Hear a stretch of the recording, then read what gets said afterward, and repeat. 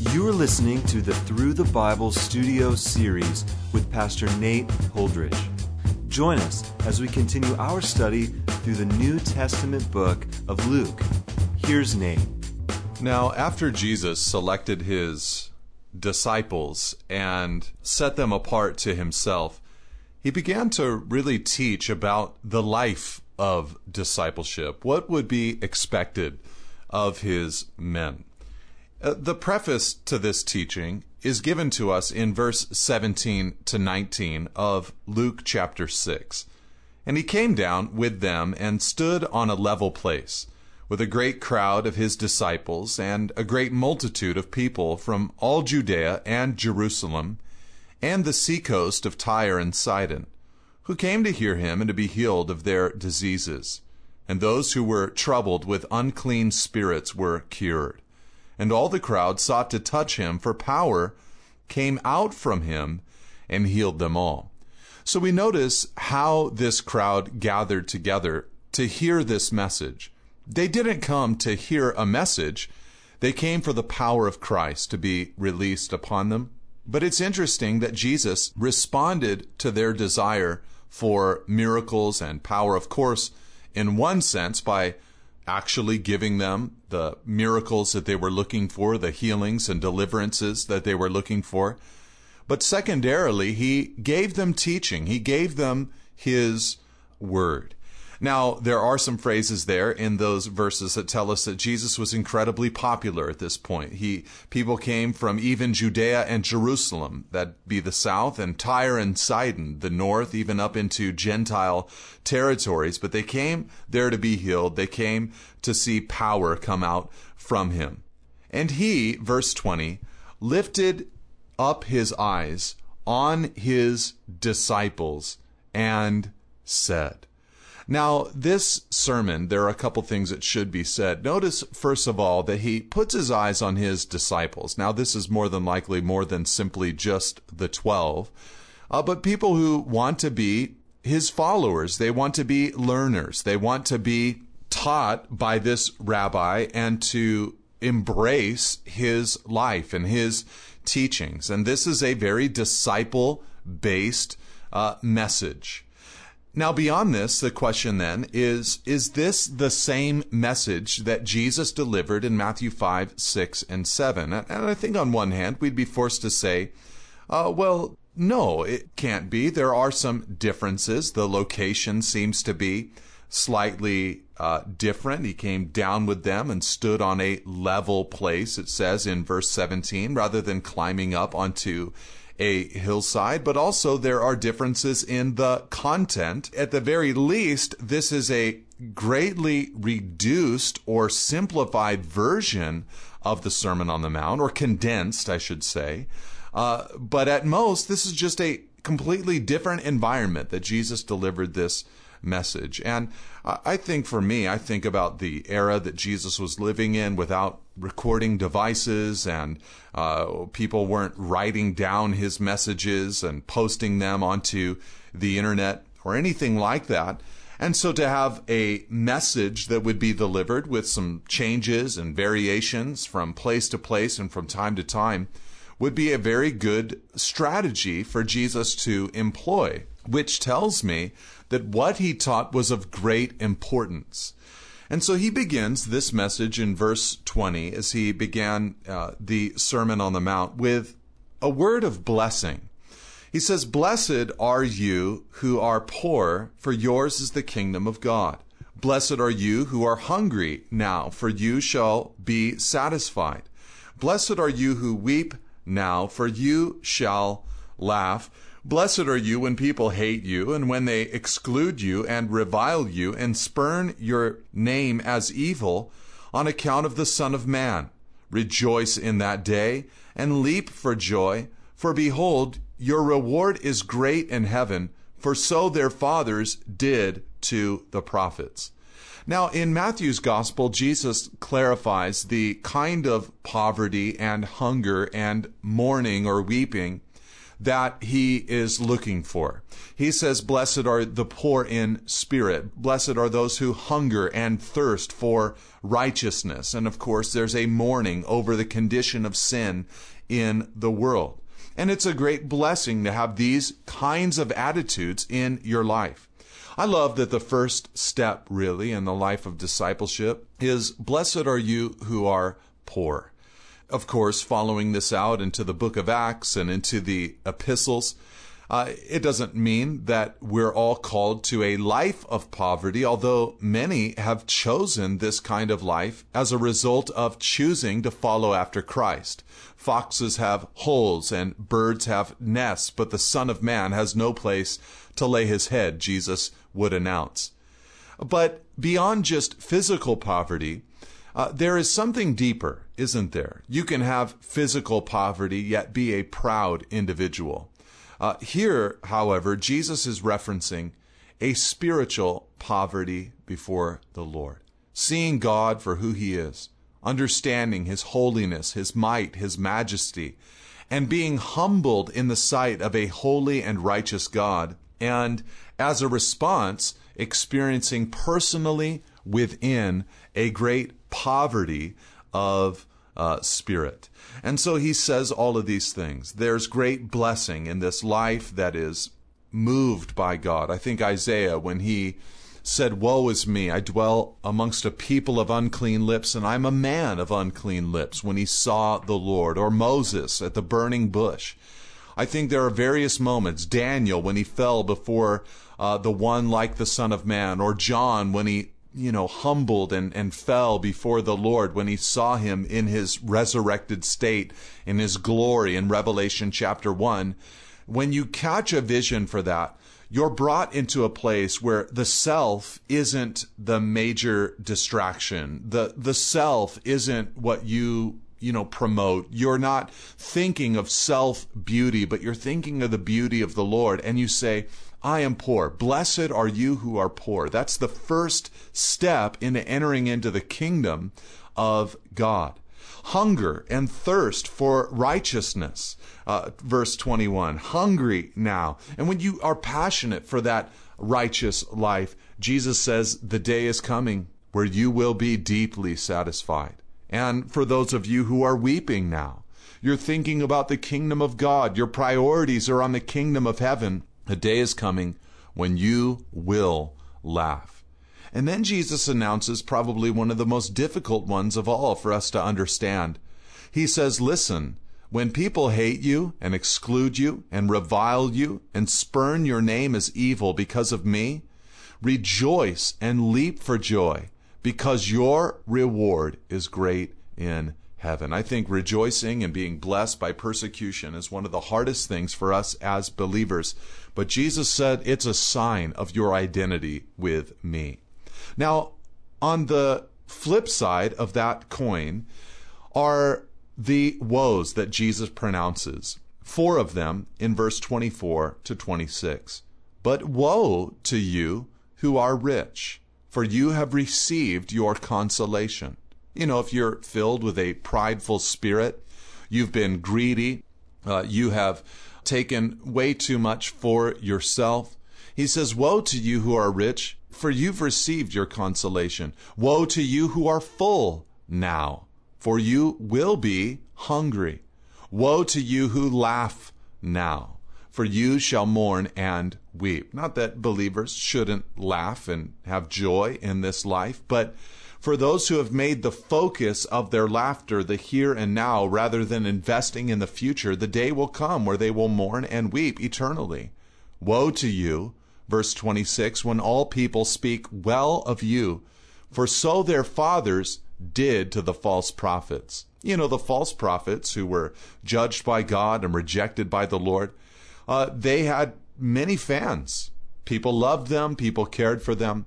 But Jesus says, woe to you when people speak well of you, for so their fathers did to the false prophets. But I say, verse 27, to you who hear, love your enemies, do good to those who hate you, bless those who curse you, pray for those who abuse you. To one who strikes you on the cheek, offer the other also, And from the one who takes away your cloak, do not withhold your tunic either. Give to everyone who begs from you, and from one who takes away your goods, do not demand them back. And as you wished that others would do to you, do so to them. Now here we have Jesus giving us very hard words in this life of discipleship. Our personal righteousness, he says, we're to actually love our enemies.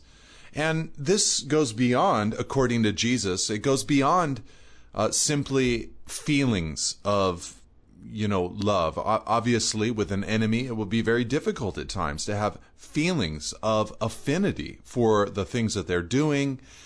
However, there are actions of love that can be conducted. And this is a very subversive kind of life, very contrary to our own natural reactions and responses. This is a message. These are exhortations that if you don't have a daily vital prayer life and relationship with Jesus, where you're inviting him daily to manifest his presence in your own heart and life in a powerful way, where you're being transformed by that relationship with him. If you don't have that, then this kind of life is an absolute absurdity and impossibility. But he tells us, he says, I want you to love your enemies in 3 ways. Do good to those who hate you. And so that speaks of our works, actions, things that we actually do.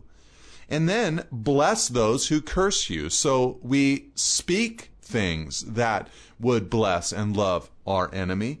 And then pray for those who abuse you. We actually lift them up to God in prayer. So what we do for them, what we say about them, and then what we pray concerning them to God in heaven. Now, he gives a couple of examples that are difficult for us, but he says, listen, if one strikes you, turn the other cheek also. Now, this doesn't speak of, if somebody abuses your child or someone hurts your bride. No, we have a balance here, but it does speak personally of my own radical desire to be a person who is not interested in self-defense. And this is one of the things that is so penetrating about the message of the gospel. When you receive Christ and then you continue to spend time with Christ, meditate upon the cross of Christ, the more that you do this in your life, the more that you begin to realize that the one who was reviled with no cause did not revile in return. The one who was struck did turn the other cheek also.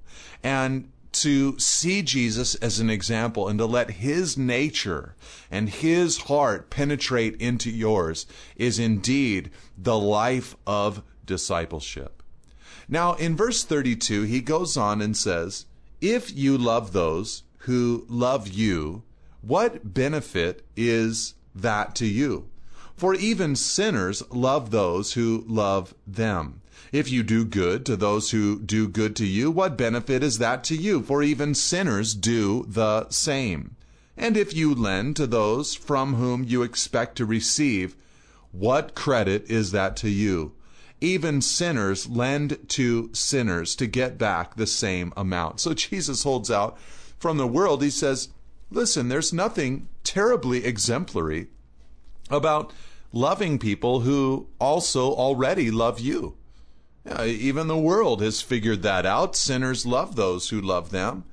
And if you're only doing good to people who are doing good to you, well, the world is doing the same.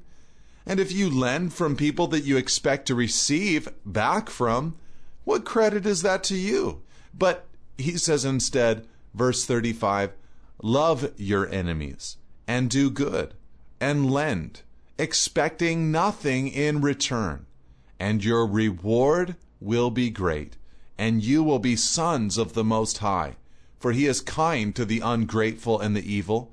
Be merciful, even as your Father is merciful. The thing about God is that there is such a thing as his common grace upon mankind. He is kind to the ungrateful, and he is kind to the evil. In Matthew chapter 5, Jesus spoke of this in terms of the Lord bringing down the rain upon the just and the unjust.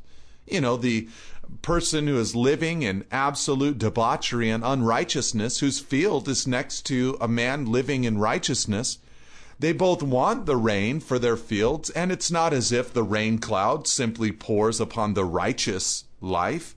No, the rain pours upon both fields. God brings the sun up for the entire world, not just the righteous. And so God is kind to the ungrateful and the evil. God is loving those who are giving him nothing in return.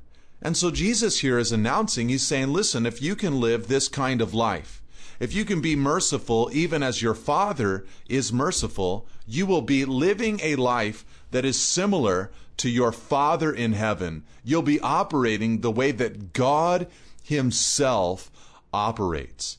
Now, this is a powerful concept because what it's telling us is that it is through a relationship with our Father in heaven that we partake of his nature and become like him, able to love our enemies, to do good, and to lend, expecting nothing in return. I know lately I've been thinking quite a lot about the concept of my God as my Father in heaven. I've been thinking about the need that I have within my own heart and life to relate to him as such. I've been thinking about in my own life the importance of teaching other people in my life how to relate to God as a father. One of the things that I know that I need so desperately is to regularly get out alone with God. For me, this usually takes the form of long walks in the wilderness, isolated, where I can pray through various situations and decisions and bring them before my Father, get counsel from my Father, hear from my Father, listen to his heart. But the beautiful thing about that is that as I do, or as you do, there is a transformation that occurs where you begin to partake of the very nature of the divine, and you become more and more like the Lord that you are worshiping. And you will begin to more and more be able to have the ability to do as Jesus tells us to do in this passage, to love, to do good, to lend, to pray, to bless those who we would even categorize as our enemies.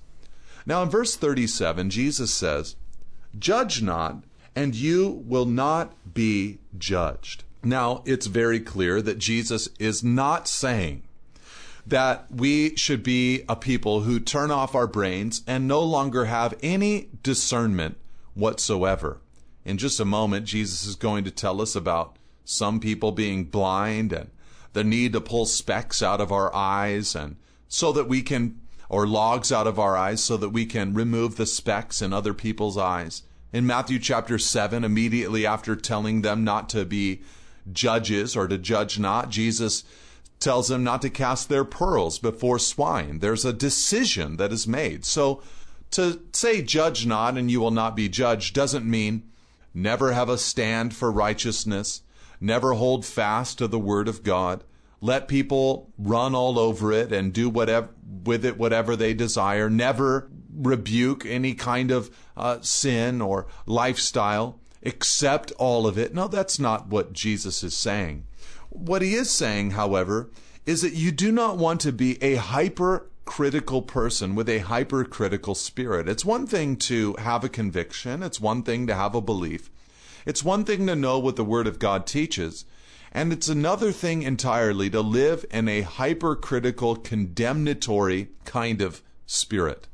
And some people have this. And, well, I should probably say it in a more accurate way. All people are prone to this. Instead, though, Jesus says, don't sit back with a hypercritical spirit. Instead, he says, condemn not, and you will not be condemned. Forgive, and you will be forgiven. So what we want to have is an uncondemning, forgiving spirit.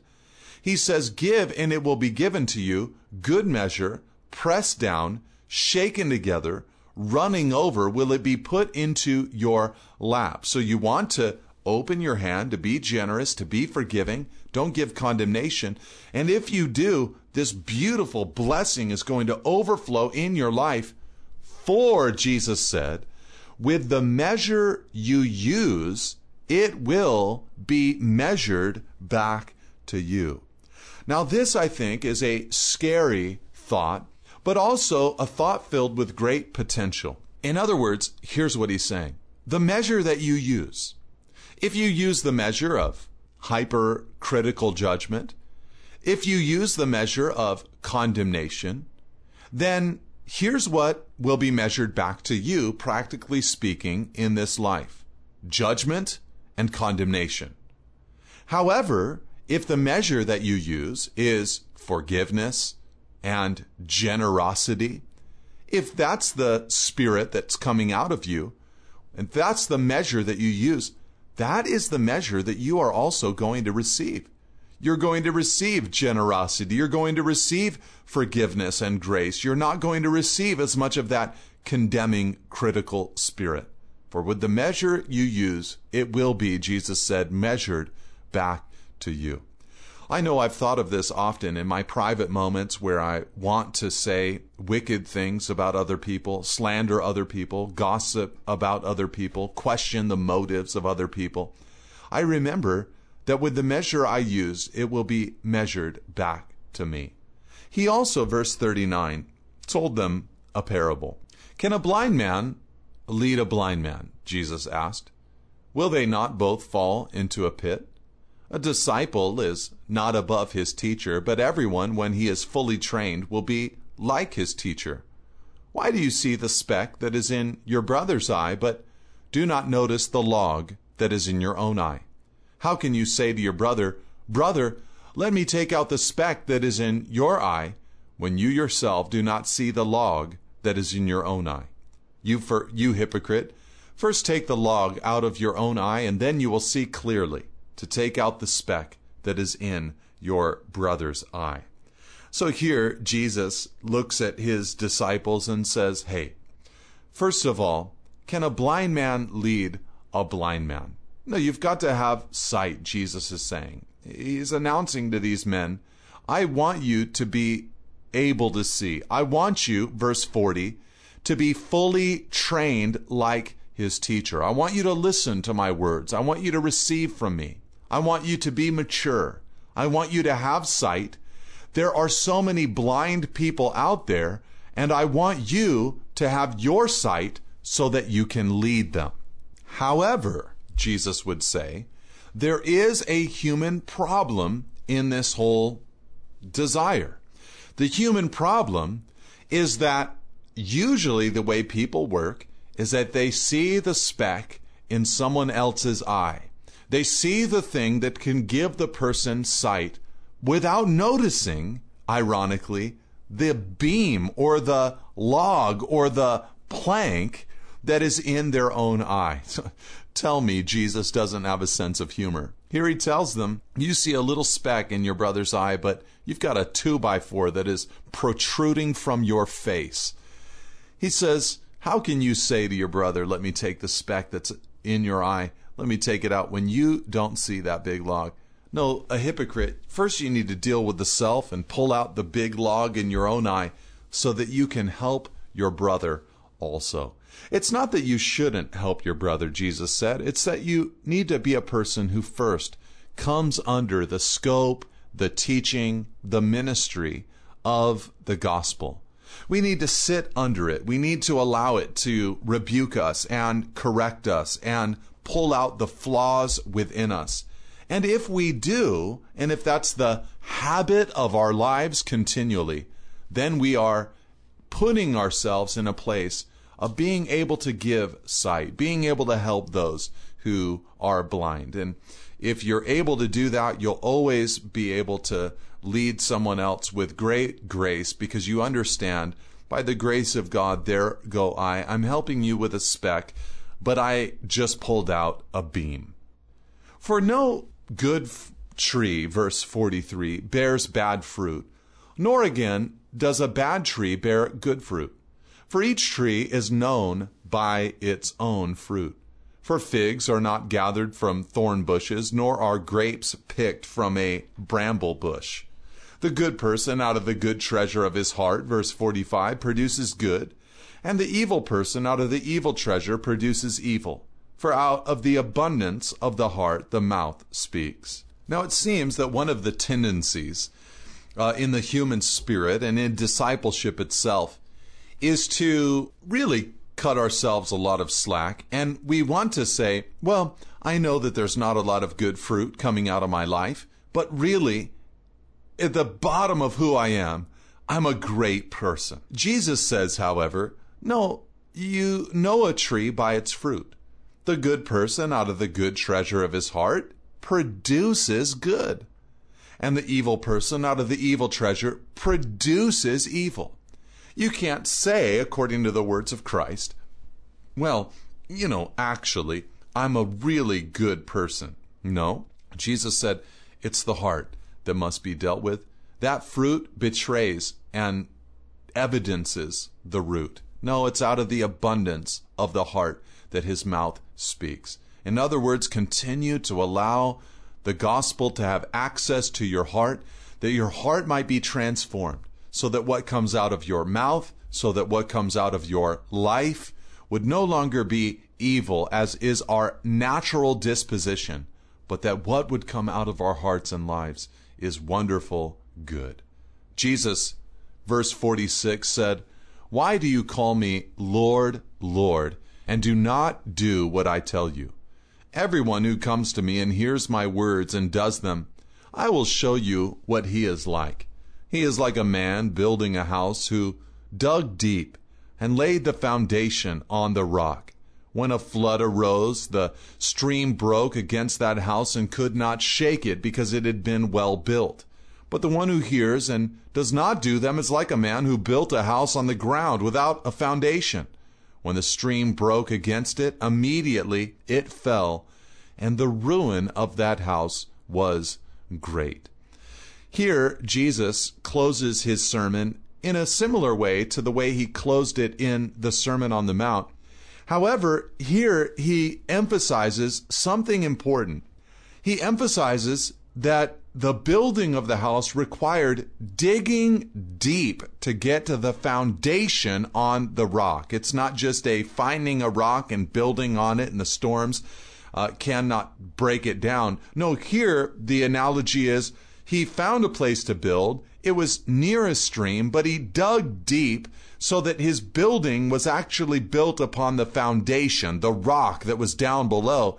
And when the stream broke loose against the house, it couldn't shake it because it had been well built.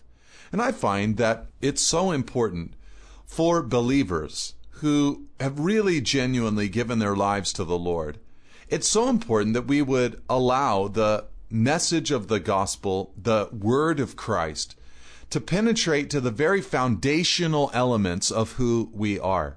Too often we leave things left undealt with within our hearts, histories in our lives, pains in our lives, sinful tendencies in our lives. And rather than dig deep and confess and apply the truth of God's word in our lives in those situations, instead of that, what we will often do instead is, brush over them and say, well, I'm forgiven and I'm cleansed. But those ugly realities have a way of rearing their ugly heads at the most inopportune times in our lives. Instead, we need to be real and say, this is an issue in my life. It must be dealt with. I want to be clean. And so I encourage you, dig deep and let the message of Christ, the word of what it means to be his disciple, penetrate into your heart so that your heart might be changed and transformed, so that when the storm comes, you will stand. God bless you, and amen. Thank you for listening. For additional resources and teachings, or to contact us, please visit us at nateholdridge.com.